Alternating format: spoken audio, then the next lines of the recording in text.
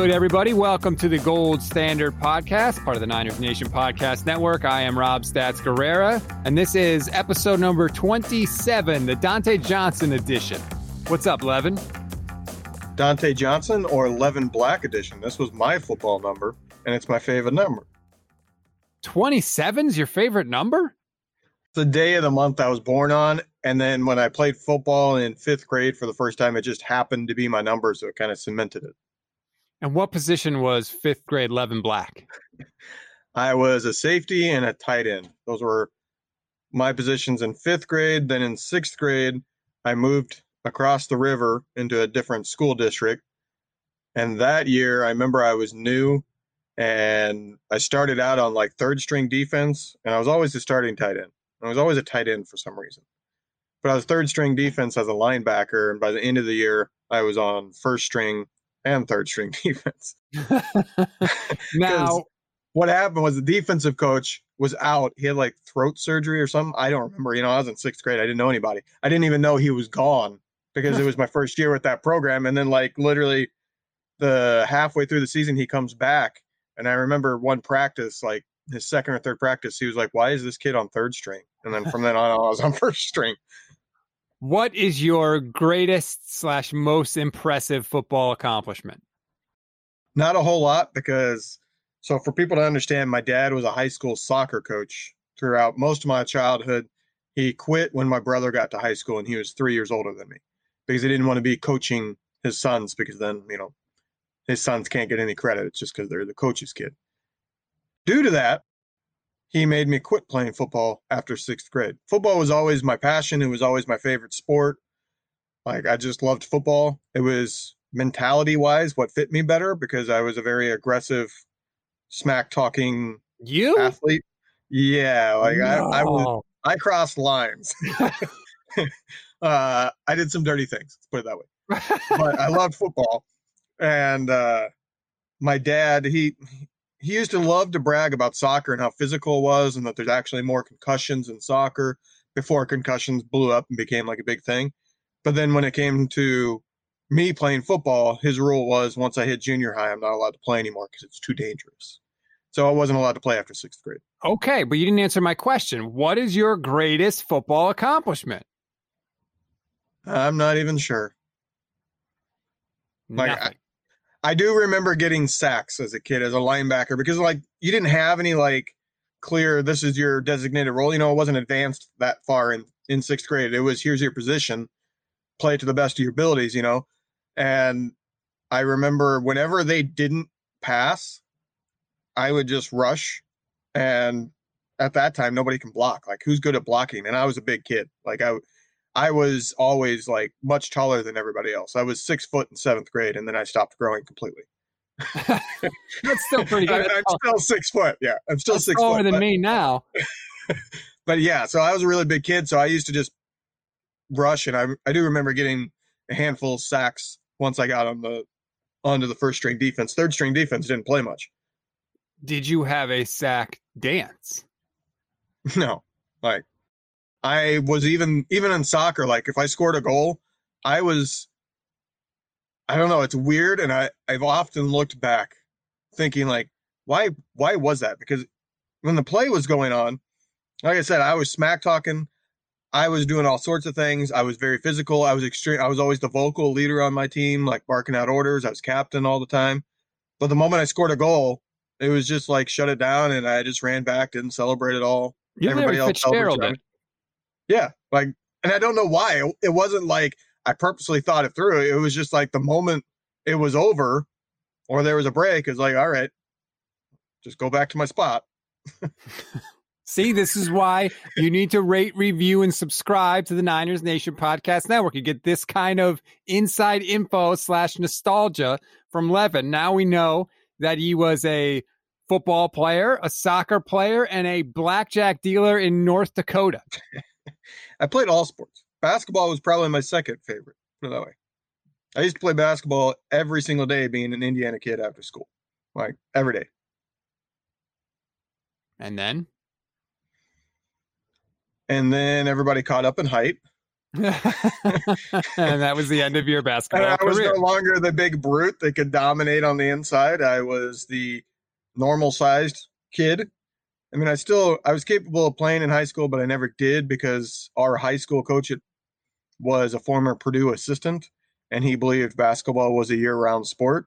And when it came to going to 6 a.m. practices and weightlifting for basketball during soccer season, my answer was kiss my ass, and his answer was you can't play on the team. And so ended Levin Black's athletic career. All right, let's get to a couple different things because you had an idea this week that once I saw, it was pretty. First, I wanted to tell you were crazy. And then the more I thought about it, I was like, damn, he might actually be right. And it's about Kyle Shanahan and the quarterback situation. So we're going to get to that. We're going to get to the Sam Darnold situation because there seems to be some smoke around that and Kyle Shanahan. And then there was an article from Matt Barrows in The Athletic about Nick Bosa and something about his ACL injury that might make some 49er fans pucker a little bit. So we're going to get to all three of those things. But let's start with your Kyle Shanahan idea, Levin. I don't know how you come up with these things, but I think it was sparked by something that John Lynch said in his Hall of Fame press conference going back to the draft of 2017. Here's John Lynch. Play the John Lynch. Okay, so you heard Lynch say that, Levin, and that made you think what? It made me wonder how much of the 49ers quarterback issues are 100% Kyle Shanahan issues. And that was just the original thought. Like, how much of this is Kyle Shanahan? So I started thinking about it more. I was actually sitting at work when I had all this happen. So I had plenty of time to sit there and think about it because if you guys don't know, my job is like a Homer Simpson job where I literally sit in front of screens and don't have to do almost anything. Like occasionally something might happen and then, yeah, it's all hands on deck and it's like crazy, things going on. But like 99% of the time, I'm just sitting there staring at a computer. So I have plenty of time to think, plenty of time to mess around on the computer. So I sat there thinking about it and I was like, the more I think of this, the more I do think it's Kyle Shanahan, the more it kind of connects all the dots. And like we assumed before that quote that they just didn't, like, at least my thought was they just didn't look at the quarterbacks in that draft, that they were set on getting Kirk Cousins in a year. So they weren't going to do their due diligence a whole lot. They were just going to look at it a little bit, but they weren't truly considering it. And then you see that quote. And while it's not as bad as it seems when you're reading it, I think listening to it, or especially looking at the video of it, like it's not as much of a throw Kyle Shanahan under the bus, but it does show that they saw Mahomes and John Lynch thought he was going to be special and said, hey, we should reconsider. Now, whether they truly did reconsider and they came to an agreement that, no, we don't need to go quarterback, we don't know. And we will probably never know. But you would have to think that they should have reconsidered. And obviously, in retrospect, they definitely should have reconsidered. But Kyle has final say. That's widely believed. I guess it's never 100% been confirmed, especially when it comes to... Right, it's confirmed, but it's not officially confirmed. And when it comes to the draft, we don't know how what the power struggle is there, because the draft can be different. Sometimes the coach gets final say on the 53-man roster. He gets to make the final cuts, but he doesn't necessarily get to say, this is the guy we're drafting. So we don't know exactly what the power struggle is there, but it's widely believed Kyle Shanahan has final say on everything. And if that's true, that means it was ultimately his choice to say, I hear what you're saying, John. I don't care. Right. We're still going somebody else. We're not looking at quarterback. And there was that report from, I think it was Matt Miller of Bleacher Report at the time.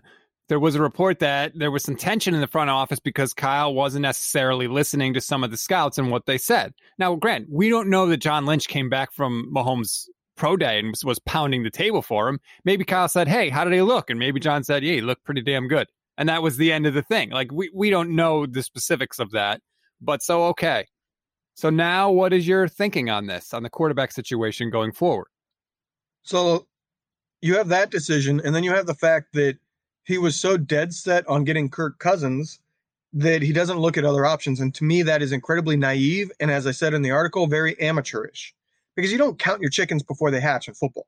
Like, Yes, it might have seemed likely that Kirk was coming, but there's no way to 100% know that. You don't know if you come to the table and say, here's $30 million a year, which at the time would have been record setting. I think he ended up getting like a short $35 million a year deal. But you don't know if the Niners came to the table and said, hey, we're going to sign you to a long-term 5-year deal at $30 million a year. And Kirk goes, well, hey, I got this $35 million deal and I'm willing to risk it and just play on a 2-year deal. And the Niners go, hey, we're not paying that much. Like, you don't know what can happen. You don't know when a player falls in love with some other situation. So counting on that just seems so amateur to me. And you have the fact that the Niners were picking number 2, and that was a draft that it was known that Cleveland was going with Myles Garrett, which means you had first choice of any quarterback in the draft. So to say that you pretty much can, we're not going to look at quarterbacks at all going into that draft just blows my mind, knowing that you were going to get first pick. And then you go further on down the line, he took CJ Beathard. That was a very big overdraft at the time it happened. He was taken in the 3rd round, and like for my article, I pulled an old quote from ESPN saying that this was a guy not expected to go to the late round. So it's kind of interesting that they not only took him, but they traded up in the 3rd round to take him. So that just keeps bringing me back to the idea of, does Kyle Shanahan know how to find the right quarterback? You know, he wouldn't be the first person that is phenomenal at creating something. You know, he's phenomenal at creating an offense, but he might have a blind spot at finding who can run that offense. He might value the things that aren't actually that valuable and not look at the things that are more valuable. And I think that is very much what has happened. We've seen his tendency, and his tendency is to go for more of a cerebral quarterback who doesn't have crazy athleticism, doesn't have a crazy arm, can't make these crazy spectacular plays that you see other people making. And that might be a mistake, because those plays are a lot of times the difference. And see, that is an interesting point, because I think that we sort of assume, well, Kyle's a really good offensive coach. He's really good at game planning. He must be able to scout and find quarterbacks. And that's not necessarily true. Those are 2 totally different jobs. You know, it's one thing to be able to take the abilities that a quarterback has and design a game plan to maximize those abilities. It's another thing to be able to look at a guy playing in college and say, he has X, Y, and Z skill that I think will transfer over to the NFL. And Kyle's never really had to make a quarterback decision before. They've all sort of been handed to him because he was never the head guy. You know, he had Matt Schaub, he had RG3, which he and his father didn't want RG3, and they still got him, and they still turned him into the rookie of the year. You know, he had Matt Ryan in Atlanta. Again, didn't pick the quarterback. So we don't really know what his ability is when it comes to picking the guy. Now, hopefully, whoever they wind up with is, you know, a guy that he can maximize their ability. But it's not a crazy thought to think that Kyle might not be the best guy in the 49ers organization to make that call.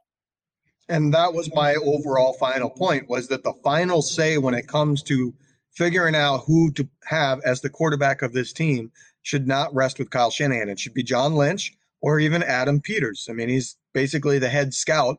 I think he's technically Vice President of player personnel. Yeah.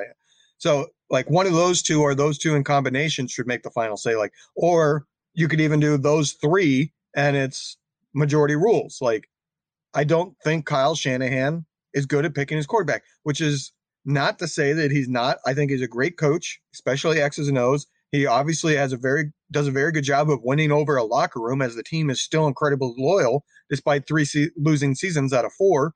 And I think he's really good at talent evaluation at other positions. I mean, I think he's really good at finding the correct wide receivers for his system.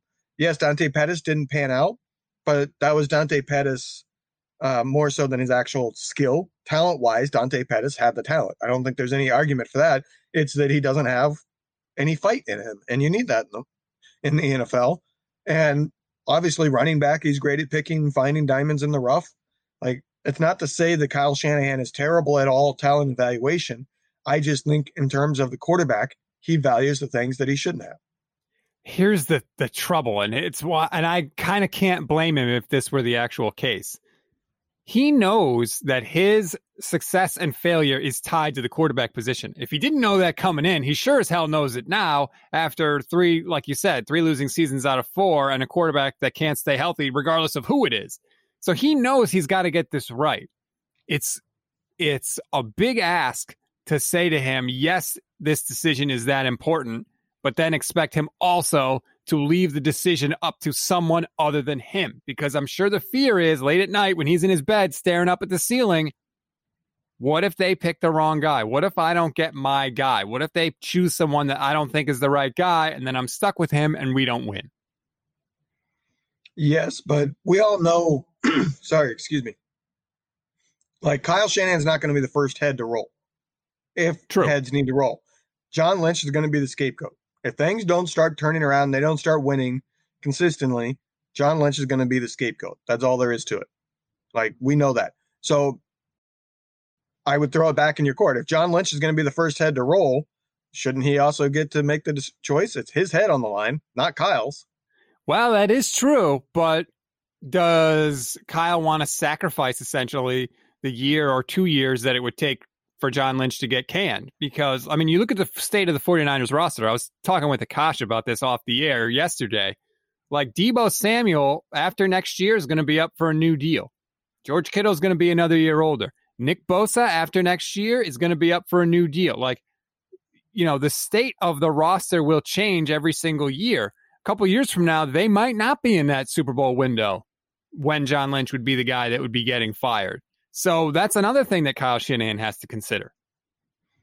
That is true, but it's not like Kyle Shanahan won't have input. I mean, he's still going to have a lot of input. He's still going to be giving his opinion. It's just maybe the final say shouldn't rest with him because his final say led to CJ Beathard. It led to passing on all quarterbacks when the Niners had basically first choice of quarterback in a draft that ended up having 2 crazy good potential MVPs that were taken in the top half of the draft. Like that, it's not that he doesn't get to have input. It's just that maybe if there's a tiebreaker needed, it should rest with John Lynch or Adam Peters. If the 49ers ended up with Myles Garrett in that draft instead of Solomon Thomas, do you think that we would be as critical of Lynch and Shanahan for not taking Mahomes or Watson? No, but I mean, that has a domino effect. If they get Myles Garrett instead of Solomon Thomas, they are likely too good to pick number 2 overall and get Nick Bosa later. Like, there's a domino effect to that. That Myles Garrett elevates them to the point of being probably in the back half of the top 10 or worse, almost guaranteed, just because you're going to have a good pass rush. So your team, even without the quarterback situation solved, is going to be like this year. You're going to be picking around 12th. Which I think they're way overvaluing the 12th pick. I think they think they're going to get like a Hall of Famer, which of course they could, but I don't know. I'm a trade draft picks for proven players kind of a guy. To me, I think it's the smart play, especially with the window that the 49ers are in now with a chance to win the Super Bowl. I think there was the lines that came out the other day. Akash said the Niners have the 4th best odds in the NFC to get back to the Super Bowl next year. To me, you need proven players if you're going to do that. You can't take the risk on rookies in the draft.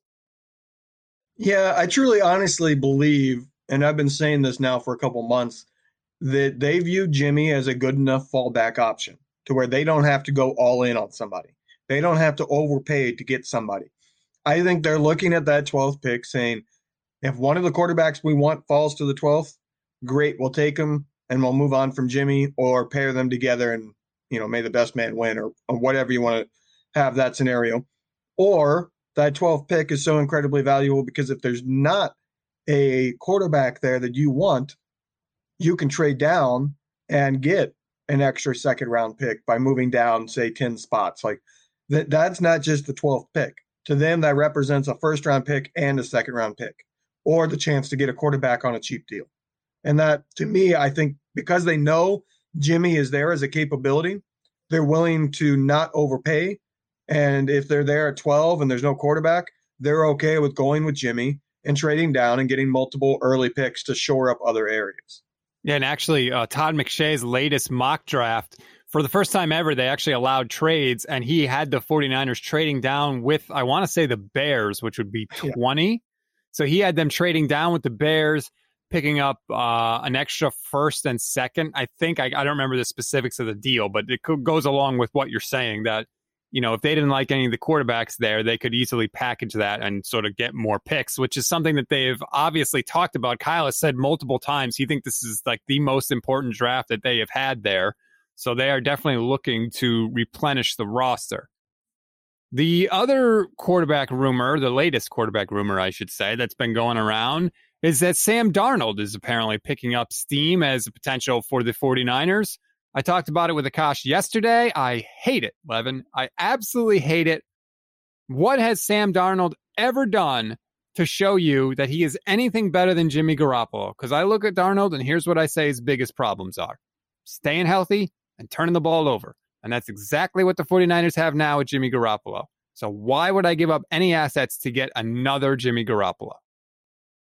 Well, I think we're going to fall on opposite sides here, because what I was going to say is I look at Sam Darnold, and if you take him out of the situation he was in, which is with Adam Gase, who's a terrible, horrendous coach. Agreed. And he had the worst possible receiving group, I think, in the entire league. Agreed. Because they didn't do anything after losing their mediocre ones to free agency the previous year.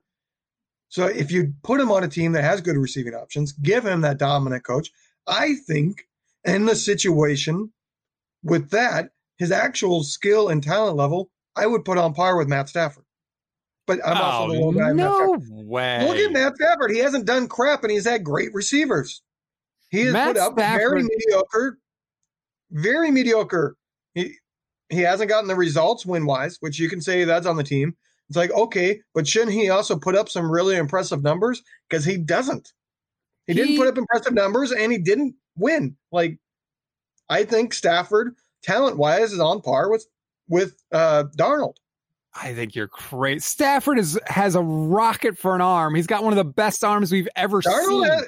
Darnold is capable of making spectacular plays. Yes. Like if you watch the Jet games, he makes a spectacular play here and there that Jimmy absolutely is not capable of making. And I think overall, if they get Darnold, let me put it this way. I think if the Niners get Darnold, the Niners will end up getting better results out of Darnold than the Rams will get with Stafford. I don't know about that. I'm willing to take that.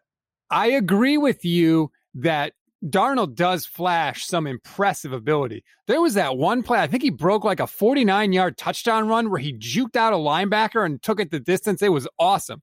The problem with Darnold is his floor is also way lower than Jimmy's floor. He makes some horrible plays. Some just like dumb, like what was possibly going through your mind when you attempted this kind of a play. And I don't think Jimmy has that. Jimmy makes some bad interceptions, but not the horrible things we've seen from Sam Darnold where you're like, how did you even think to attempt this ridiculous thing? I'll say this. I think his floor is not much worse than Jimmy Garoppolo because like I said, if you adjust for the situation he was in, which is literally about as bad of a situation as you can possibly come up with, one of the worst situations for a quarterback, I would argue, of the last like 10, 20 years. If you adjust for that, he looks like a quarterback playing at about Jimmy's level. I don't know. Like, have you seen his numbers? His career numbers are not good at all. Even if he's 20% better with Kyle Shanahan than he was with Adam Gase, like, is that really that much better? I mean, he's never even thrown for 20 touchdowns in a season before. He's never made through a full season, if I believe, other than maybe his rookie year. No, he's never made it. He's played 13 games every year. Well, he played 13 his first two, and last year he played 12. Like, come on, man. I'm just saying, like, I think if they get him, he will end up looking as good or better than Stafford in LA. I think Stafford's going to be a monster in LA. I really do. Like, I think, well, first of all, he has to because they really have kind of put all their eggs in that basket. But I just think that Darnold has the same problems that Jimmy has even if his ceiling might be a little higher, we got to get away from that. We need a guy that's going to be on the field, and you can't depend on Jimmy. And to me, you can't depend on Sam. Am I being unfair? I think you're being a little bit unfair. I mean, I get it. Darnold is certainly a risk. And of the quarterbacks out there, maybe Wentz is the biggest risk just because of the contract. But Darnold is a big risk because you don't know for sure that he can do it. He hasn't shown to be able to do it yet. So it is a risk, but I think it's a worthwhile risk, and I think he would end up doing well here. And I don't know if you remember, but I literally mentioned Sam Darnold as being somebody I would target if I was the Niners back in like late October, early November, when it became clear the Niners are likely going to want to move on from Jimmy. You have been on the Darnold train. You have not been on the Stafford train. From the beginning, you were against that. I have to admit, I don't want to make it seem like you're changing your flip-flopping now. That's always been your position. Okay, let's take a break. And when we come back, Matt Barrows had an article in The Athletic talking about Nick Bosa's knee injury and Solomon Thomas, but who cares about him? Nick Bosa's knee injury, and there was something in there that made me pucker a little bit. I did not like what I read. We'll talk about it next. Welcome back to the Gold Standard Podcast. Okay, Levin, I saw an article today from Matt Barrows in The Athletic talking about the surgery and recovery of Nick Bosa and Solomon Thomas. And in the article, he says that it wasn't just a run-of-the-mill ACL injury, that there was some other stuff. And they didn't really get into detail about the other stuff. That is not what I want to hear when we're talking about the 49ers' most important or second most important defensive player. Yeah, I do find that concerning, and I'm kind of surprised it didn't blow up more on Twitter and social media. I think people kind of missed it, because I look at it this way. Nick Bosa, as great as he was already somebody that, in terms of speed and getting to the quarterback, was already on the lower end. Like, he is not a speed rusher. He is a very, very good technique guy with crazy strength for an edge. That's what he benefits from. That doesn't mean that he wouldn't be effective still, but we already saw multiple sacks going back to his rookie year that he didn't quite finish because the quarterback was able to get away from him and outrun him. Like, he already, I don't want to say athletically he's on the lower end, because there's a lot more to athleticism than just speed. But he was on the lower end in terms of speed. So if that zaps some speed from him, that could become an issue where he's not quite able to finish the sacks even when he gets free. So Barrows talked to the doctor that did the surgery. I don't want to say his name because I'll get it wrong. But okay, I'll give it a shot. Dr. Neil Elatrachi. Sorry about that, Doc. If I butchered it, I do apologize. But the article says that he couldn't go into detail about Bosa and Thomas injuries, but he said the damage was more extensive than a simple tear to the ACL, which means their recoveries may take longer. Now, the good news, according to the article, is the doctor's at the top of his field. He did Jimmy Garoppolo's knee also, which seems to be fine. He seems to be recovering without an issue. He's done a bunch of others. The thing that was interesting about this is they said basically like they know how to fix an ACL, like the carpentry of it, the nuts and bolts, like they've got it. Now the focus is on like the recovery. And the thing that he mentioned too is like, so we have nerves in our knees that sort of tell our brain like what position the knee is in, what kind of stress you're putting on the knee. And when you tear your ACL and you hurt your knee, those nerves get damaged also. So part of the recovery is trying to repair those nerves and becoming conscious of how you're moving and the stress that you're putting on the knee. It's interesting. I don't want to, this is hard to say because it's so far down the line, multiple years from now. But if this is something that's affecting him, like if it's something like, oh, he has pain there and he's just going to have to deal with it type thing, like a cartilage issue, do you give him the massive second contract? I think that's a legitimate question depending on what we see next year. Like I said, this isn't really a conversation yet. You got to see what he looks like next year. But if he doesn't look quite the same, he's a little bit diminished. Even if he's still like great, he's just a little diminished. I think there's a legitimate question of whether you exercise the fifth-year option and then let somebody else pay him crazy money. Because by the time he gets his contract, a top edge is probably going to be pushing $25 million a year. And the thing that even the article points out too is, which makes this even trickier, a lot of times when guys tear their ACL, they really don't feel like themselves and come all the way back until the year after they return, which would be when Bosa would be getting that new deal. So, maybe he does look a tick slow or just not quite himself when he comes back next year, but maybe he will be all the way back the year after that. And of course, the 49ers will already be having to make a decision on whether or not to give him a renegotiated deal by that point. I mean, it's something to watch. This isn't the first knee injury for Bosa. This isn't the first injury for that either. I mean, he had the injury in college as well. So, I mean, I think Bosa is at the point that if he suffers another injury during his rookie deal, I would not be in favor of paying him. It's going to be that the Bosa situation is going to be really interesting because I could see him coming back, being great, and the Niners signing him and he'll have a long career in San Francisco. And I could also see it kind of going the way of DeForest Buckner, where they let him play out the deal. And then when they cannot, they just get to the end of the line and they move on and trade him and get a bunch of picks. It could easily go either way.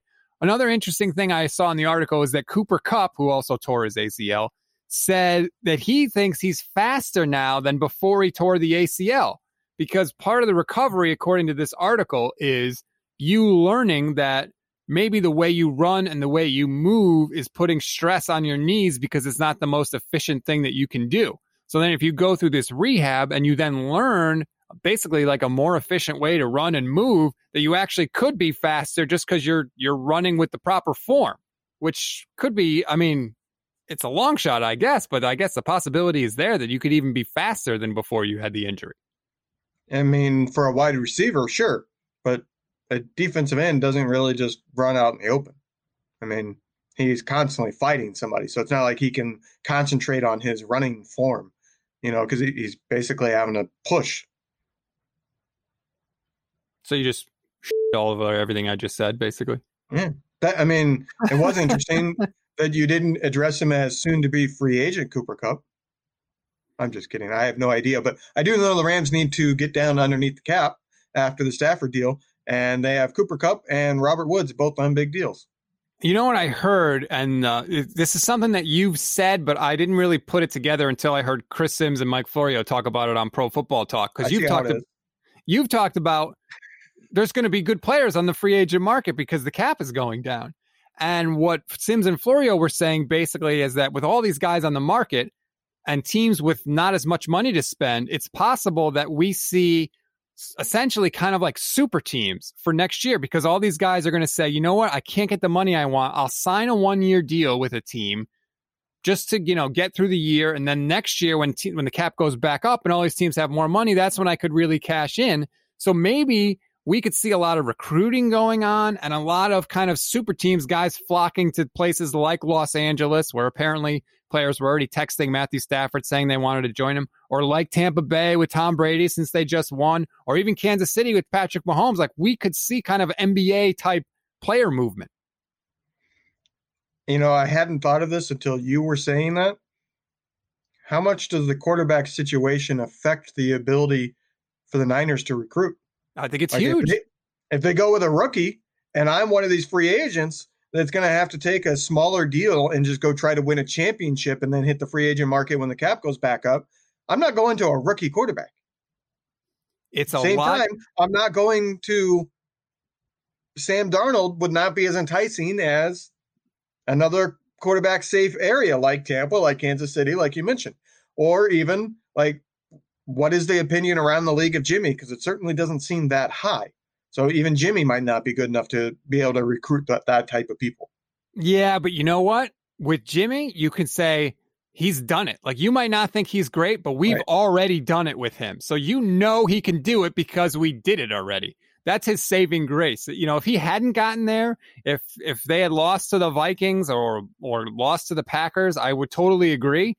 But at least his saving grace is, look, when I'm here, we win, and I've gotten to a Super Bowl already. And that, I think, does resonate with people. Now, maybe it's not the strongest case out of the teams you mentioned, but I agree that that's a factor that they have to consider when they're deciding whether or not to go with Jimmy or somebody else.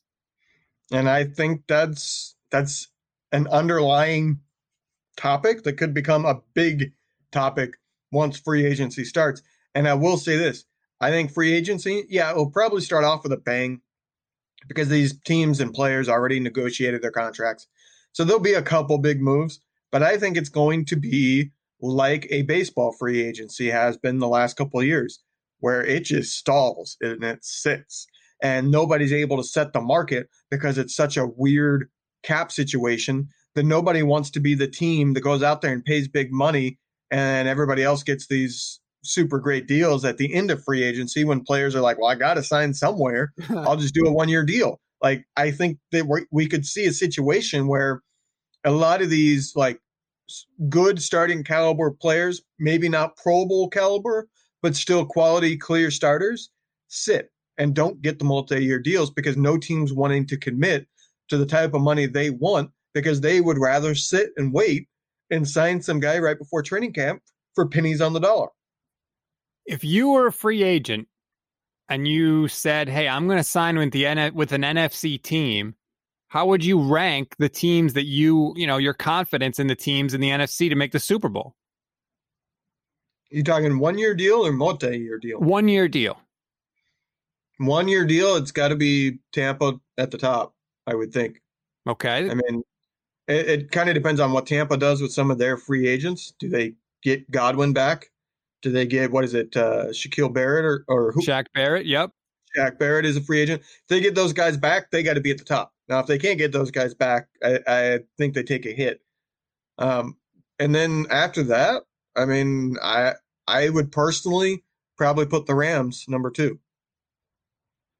I think they have not even a generational talent on defense, a all-time talent on defense, and Aaron Donald. The defense is really good. They have Jalen Ramsey, who probably is the best corner in the league. I mean, he's certainly in the discussion. I would probably choose him as the best corner in the league. And they have the best player at defense the league has seen maybe ever on the defensive line. Like, the defense is going to be fine. And if you're a defensive player, you get to join and have those guys take all the attention. If you're an offensive player, you're getting McVay, you're getting a quarterback situation that's already settled. They have good weapons and options. Like, to me, that would be an ideal situation. After that, I think it gets really murky after that because you have Seattle continues to win every year, but they're clearly not a championship level team. They're just being propped up by a great quarterback, but yet they have a great quarterback. But then at the same time, that quarterback's not happy. So I think that's an interesting one. The Niners are obviously there. The only question mark is the quarterback situation, but that's as big of a question mark as you could possibly have. Yeah, like I don't know outside of those 4 teams. I mean, if you're thinking about it and you're a free agent and you've got John Lynch on line 1 and Brian Gutekunst, the Packers GM, on line 2, like, I don't know if the 49ers are ahead of the Packers. The Packers have gone 13-3 the past 2 seasons and played in the NFC Championship game in both. Yeah, Packers, I should have mentioned. I didn't think of them off the top, but, I mean, they're certainly extremely attractive because they have Aaron Rodgers and they have pretty much the pieces in place. I think their biggest question mark is the coach. I mean, I don't think it's any question that LaFleur, while he's a good X's and O's guys, I mean, he kind of shit the bed in that game in terms of the actual coaching decisions that ruined that game. I mean, the situational coaching, I guess you could say, like, that's a legitimate question. God, he not going for it on 4th down. I'll never understand it. But that's what I mean. Like, I go back and forth because in my head, like, I think the Niners have an awesome shot to be in the Super Bowl next year. But then when I look at it like that and sort of stack the teams in the NFC, I'm like, wait a minute, I'm not sure they're as close to the top as I sometimes think. So I sort of go back and forth on those 2 things. I mean, it's interesting. If I'm a cornerback, I probably have the Niners at the top because they have a clear need. So I know I'm going to get in and I'm going to have great opportunity. Whereas, like I mentioned, if you go to the Rams and you think you're this great cornerback, you're never going to get the full credit because everybody's going to say Jalen Ramsey. Jalen Ramsey's just taking away the best guy. You're not having to go against the best guy, even if it ends up you are going against, you know what I mean? Like, People are just going to create a narrative so you wouldn't get the full credit if you go to the Rams as a cornerback. It is going to be so much fun. I keep saying it over and over again. Like, I think this offseason is going to be fascinating. And to be honest with you, seeing a bunch of guys sign a lot of one-year deals, like that could be a fun, just kind of a fun, mix it up kind of a year in the NFL. We usually don't have that. It's not like the NBA, but for 1 year, I think it could be kind of a fun thing to experience. If the Niners get some of those 1 years, yeah. That's true. I mean, if it's Arizona or the Rams or Seattle get to load up, or even Green Bay gets to load up on these 1 year deals, it's like, oh crap, I won our shot. All right, let's dip into the Niners Nation mailbag. They put it out on Twitter. We were looking for questions, so let's take a couple. This one comes from @NinersToday. Rumors are the 49ers will have interest in Aaron Jones, which is true. I have seen that myself. Is he a viable option for us this offseason? This is one of those questions of, would I personally pursue Aaron Jones? No, just because I don't think you need to pay a running back a lot, especially in the system. Do I think the Niners might kick the tires on him? Yeah, I guess they probably could, but this is another one of those questions you have to know what the Niners regime is thinking, and nobody knows what they're thinking. And I do mean nobody, because there are no leaks with this front office. The only leaks you see coming out of the Niners are from agents and players themselves, which is why a lot of times they're wrong. I mean, let's be honest. A lot of the sources that have been out the last, 3-4 years with this regime have ended up being wrong.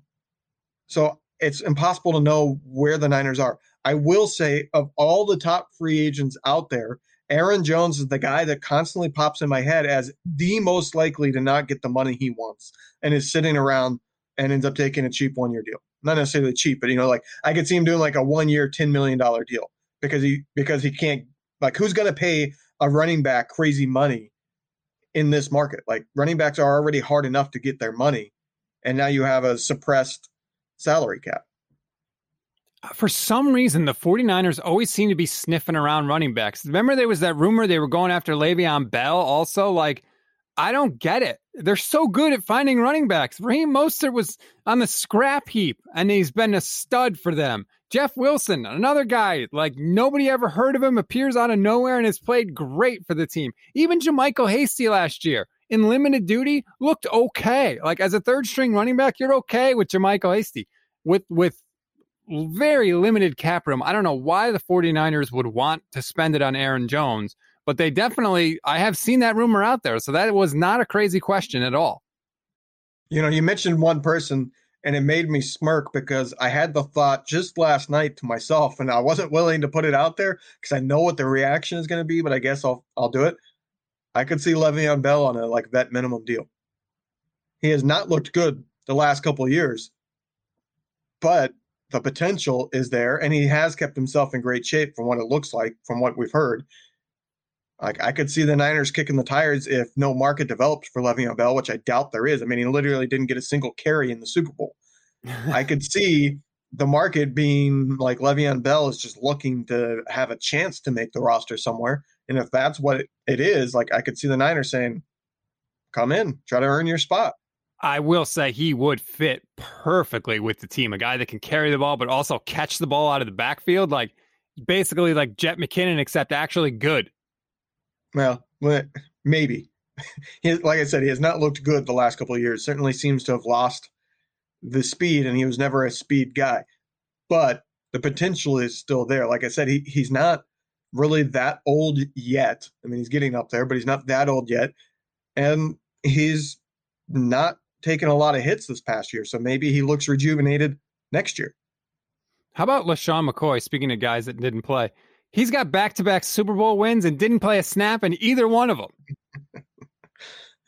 Yeah. I mean, he did less than like Robert Ory. Wait, Robert Ory actually hit some big shots. Yeah, I mean, like, Robert Ory was a role player who won 7 titles. He hit some big shots. I mean, there's a reason why his name is Big Shot Rob, but like, LaShawn McCoy is maybe you sign him and hope you're 3 times in a row.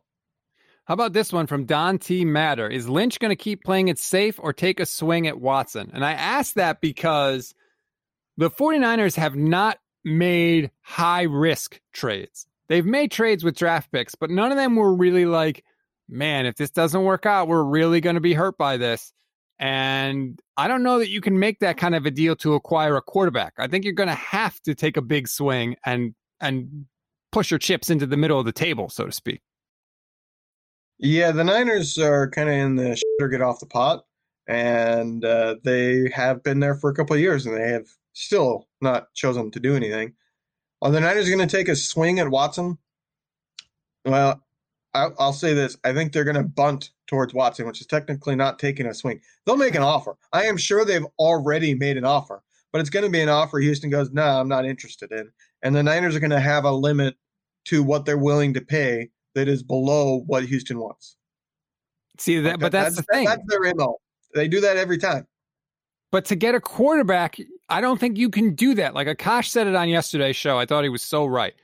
To make a deal for a quarterback, it's got to hurt a little bit. It's going to have to because other teams are going to want that quarterback. So to win that competition, you're going to have to experience a little pain. And the 49ers, like you just said, don't seem willing to do that. No, they're looking for somebody to do them a favor again, like Bill Belichick did. Like the Jimmy Garoppolo deal fell into their lap. The Patriots did not want a bidding war. They did not sit around and wait and try to get the biggest offers, leak things out there to try to increase the offers. They literally called the team that they thought were best suited to actually make Jimmy blossom because Bill Belichick didn't want to destroy his career by trading him somewhere like Cleveland. And said, here's Jimmy Garoppolo on a silver platter. Just give me a second-round pick. Like, that's not going to happen again. That's the unicorn situation. That was a fellow coach doing you a solid, which, quite honestly, Bill Belichick should have created a bidding war and should have gotten all that he could for Jimmy Garoppolo. Like, you're not getting that again. He easily could have gotten more than a second-round pick from whoever he dealt him to, that's for sure. All right, last question, and I'm only asking this because I see this guy's name a lot in the questions that are coming in. This one from @HPS1947. Do you see Jalen Hurd making a contribution this year? It is incredible, Levin. I'm seeing Jalen Hurd questions all over Twitter. What do you think? Is Hurd a possibility? Possibility, yes. Likelihood, not very good at all. Like, he hasn't played football now in, what, two and a half years? Like, by the time the season comes around, I guess I should say 2.5 years. Like, I loved that draft pick. I was as excited for that draft pick as any in the Niners, this regime's history, like the last 4 drafts. But at this point, when you sat out 2 straight years due to injuries, the likelihood of you still being a physical freak, which is what Jalen Hurd was, is not good. Look at Jet McKinnon. Physical freak came back pretty much a shell of that physical freak. Jalen Hurd was a guy that was unpolished as a receiver. He had transitioned from being a running back. It was expected he was going to be just an offensive weapon, had a long way to go in his route running, and he has not been able to do anything to work on that. And on top of that, he's probably not going to be a physical freak anymore. There's a possibility he is. I hope he is. Like, I was really excited, like I said, for that draft pick. It's a guy that literally started over Alvin Kamara in college as a running back.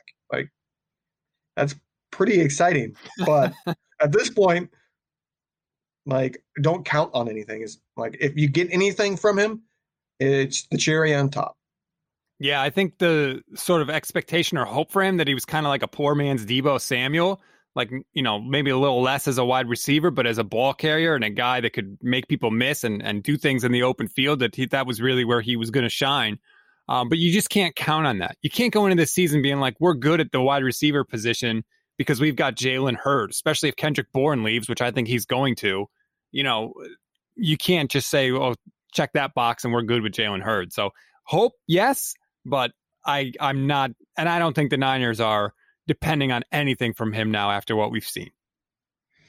You know, a couple of things that you brought up there. One, I think wide receiver is the most likely position the Niners sit and wait on and get one of those cheap one-year deals because, like, they don't need a top guy. They have 2 good receivers, but they would like a vet, I think, there. 2, I don't see a market developing for Kendrick Bourne, so I would say like he is one of the guys out there that in a normal year might be able to find a multi-year deal that pays him some amount of money, $4 or $5 million a year above like a minimum deal. This year, those are the type of deals that aren't going to be found. Like I feel like I think I said this like a month or so ago. I feel like this market, people are going to want to save their money to pay the true big difference makers. They're not going to want to spend any money at all at the marginal, clear, good depth guy. They're not going to spend $4 or $5 million on a Kendrick Bourne when they need that couple million to spend on a true top level guy like, a Godwin or whoever. This, and forgive me, I don't know the answer to this question. The 49ers signed Travis Benjamin last year to a 1-year deal, and he opted out. Does his contract, is he a free agent now, or do the Niners have his rights for another year? I actually don't know. I believe they have his rights, but I don't think that's a big deal. I don't think he's going to have much. I mean, he was already a guy that was bouncing around on teams, and now he sat out a year. But I do believe, pretty confident, I would have to look it up to be sure, but I'm pretty confident they own his rights because I remember there being something about that when he opted out. So, I mean, who knows if he's part of the picture at wide receiver. We'll have to wait and see. But yeah, Hurd, I would love to see, especially because I always have a soft spot in my heart for guys that the Niners have drafted. They always feel like, I don't know, like your guys kind of a thing. But yeah, we will see. There's a lot more questions, but we have reached the end of the road, Levin. Thank you very much. Again, we want to remind you to rate, review, and subscribe to the Niners Nation Podcast Network. We will be here with you always. And remember, it is going to be a fun off season. Don't listen to smarmy, condescending 49ers beat writers, and you know who you are.